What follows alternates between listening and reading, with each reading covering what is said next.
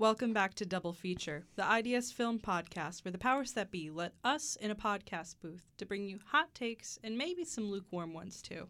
I'm Annie Aguiar. And I'm Chris Forrester. And today's double feature is Us. And no, I don't mean Annie and myself. I mean Us, the new film from Jordan Peele, the director of Get Out. So Annie, you just saw this movie last night. I did. What are your thoughts?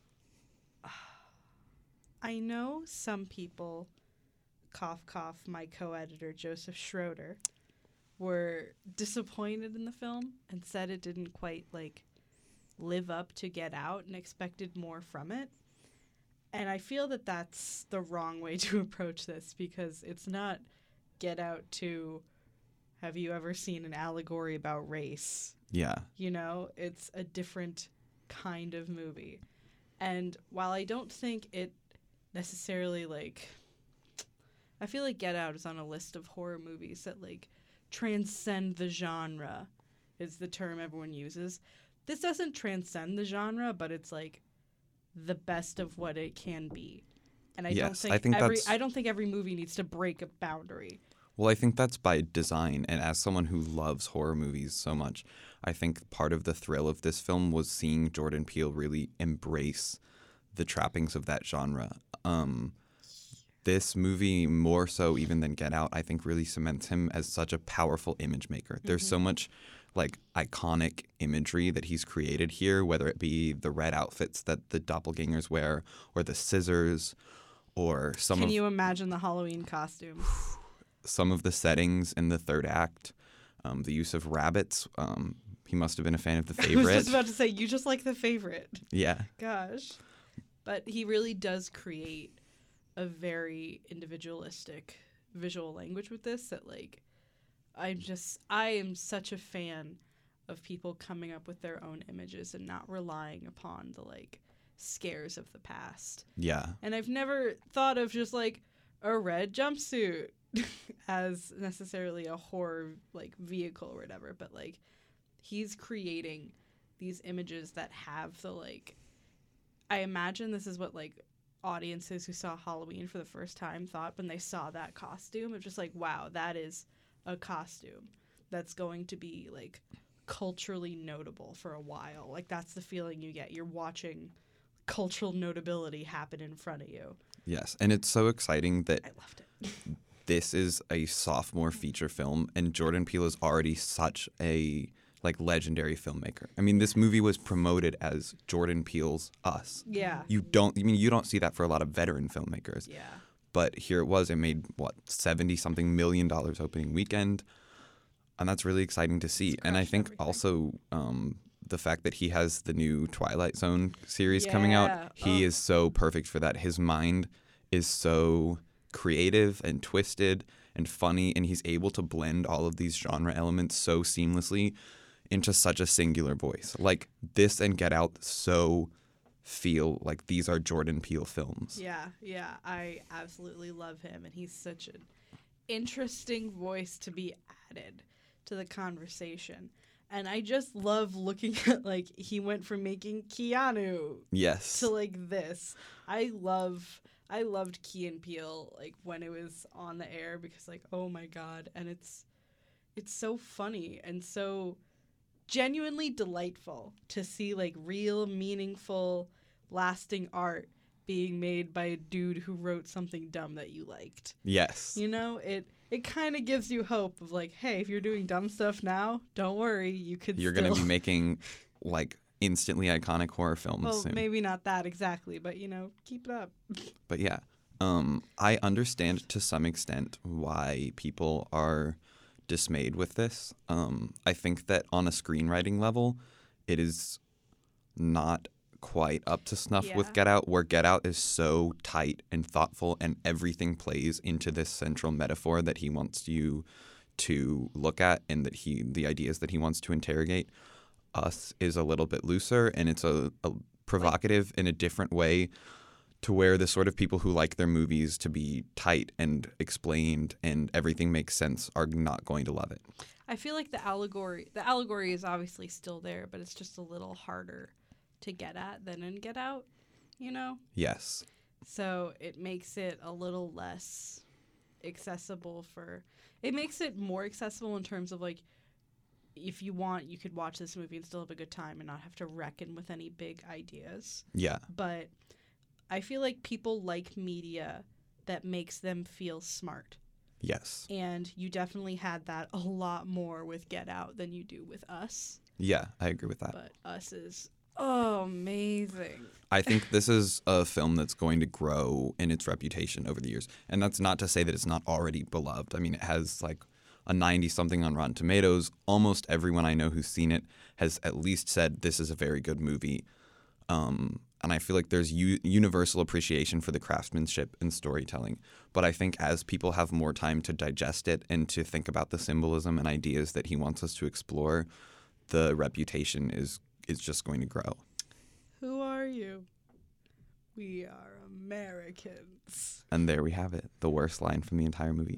That's the worst line. There are certainly moments, that one especially, that are a little bit too like ham-fisted, where it's like you could have conveyed the same idea without that forceful, like, too on-the-nose screenwriting.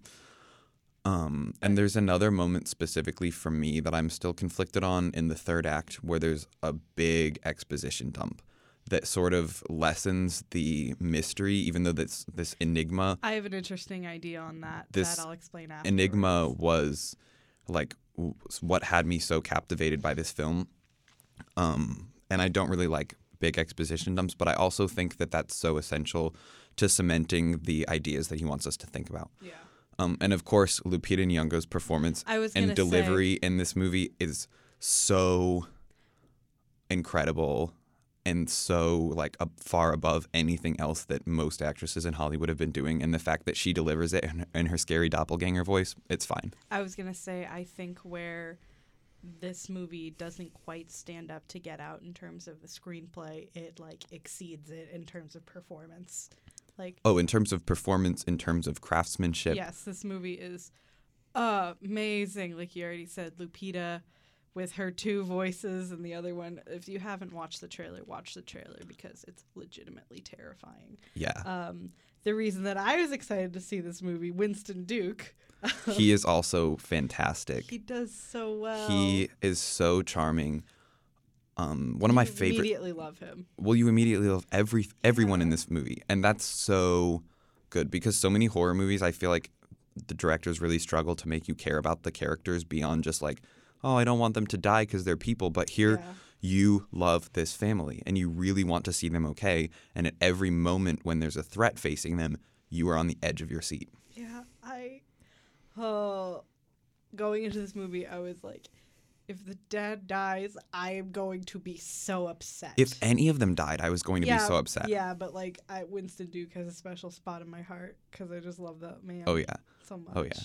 But there's a moment with him on a bed, and the question is he big or is the bed small? It's the next great debate of our time. As Joe texted me, Winston Duke, he's so big and handsome. So Joe did get the movie. Yes. But, okay, also amazing in this movie, Elizabeth Moss and Tim Heidecker. So I saw this with a friend, Abby, who you know, and there's a specific scene with Elizabeth Moss being creepy putting on makeup, and Abby whispered in my ear, this is just how she puts on makeup every day, I feel like. And I snorted laughing in the theater. I adore Elizabeth Moss. Yes, her performance is really, really good. You know I'm like a Mad Men fan forever. So many of the performances in this movie are so exceptional because they're not just like emotionally sophisticated. Like there's so much like performance. There's so much room for them to play with like different voices, different accents, and like physical aspects and like mannerisms, and that's so exciting. I hate when we just like quantify what makes a great performance by like oh, she really had such a good emotional range in this movie, but like everyone in this movie truly has so much freedom to use their entire bodies to be expressive, and that's so exciting. I feel that too often like good acting is just what's seen as most naturalistic, you know? And with the villain performances in this movie, oh my gosh, the way they move is so unsettling. It's amazing. Yeah, and truly, I think I will have to rewatch this movie to fully appreciate Lupita Nyong'o's performance, because rethinking so many moments earlier on, there are so many little nuances in the way that she interacts with certain characters that are unexpected, but in hindsight are so powerful. Yeah, it's. We're not going to get into spoilers because we respect the audience and trust you to see the movie, but oh my gosh, there's so much I want to talk about. There's so much that is planted early on and like sickeningly comes to fruition only later. And I just adore it so much. Like, and another thing, I know I mentioned already Jordan Peele as an image maker, but like visually in terms of the cinematography, this movie is amazing. yes. There are so many images that are just stuck in my brain, not even because they're specifically like so haunting, but just because they feel already iconic. The blue lighting in the opening scene with Lupita Nyong'o's character when she's a child in the funhouse, amazing. The shot of her on the beach with the thunderstorm in the background, it felt so Stranger Things. And I loved them walking along the beach with and their shadows. Like, that's a very, like, okay, but it's so One perfect fun. shot, Twitter, get on it. Yeah. There are so many incredible shots. And I also feel like this movie has so many fun allusions to other horror movies. I mean, it's known that Jordan Peele is such a big genre enthusiast, which is why it's so special to see him getting into this and having such freedom. But the music in the opening credits feels so Nightmare on Elm Street. And even one of the characters, the boy doppelganger, the burns on his face are so a tribute to Freddy Krueger. And I love how much Jordan Peele wears his heart on his sleeve. And you can tell from watching this all of the art that inspired him growing up and that developed his love of horror, and now the fact that he gets to make this and contribute to that like growing culture. The best genre movies are the ones made by the super big nerd fans of that genre. Oh, yes. Yeah, like this is so perfect and creepy, and it's... I know a lot of people are averse to seeing horror movies because, like, oh, I don't want to get scared. Like, this isn't like a jump scare type. No, I think this is... It's tension, it's suspense, it's like... the, like, perfect, enjoyable horror movie, and that there are so many great thrills, there are so many tense scenes, but you're not going to be scarred by any of the imagery. You're not going to lose sleep over it. It's just, like, ramped up on adrenaline, and it flew by for me. Yeah. And I think part of that is because of the narrative structure. But really, it was like I could tell that it was about to end, and I fully thought we were only like an hour into the movie because it just is so well paced. I will say I had a interesting viewing experience because I was supposed to go with a friend, but he couldn't go, but I wanted to see it, so I just got on a bus and went to the movies by myself. Man sitting 2 seats over from me falls asleep in the middle of the movie. Couple rows behind me, people loudly talking throughout the movie. The soundtrack of this movie, both in terms of some of the needle drops, you've got some Janelle Monáe that I love. 5 on it, which is used both as a needle drop and in the score later.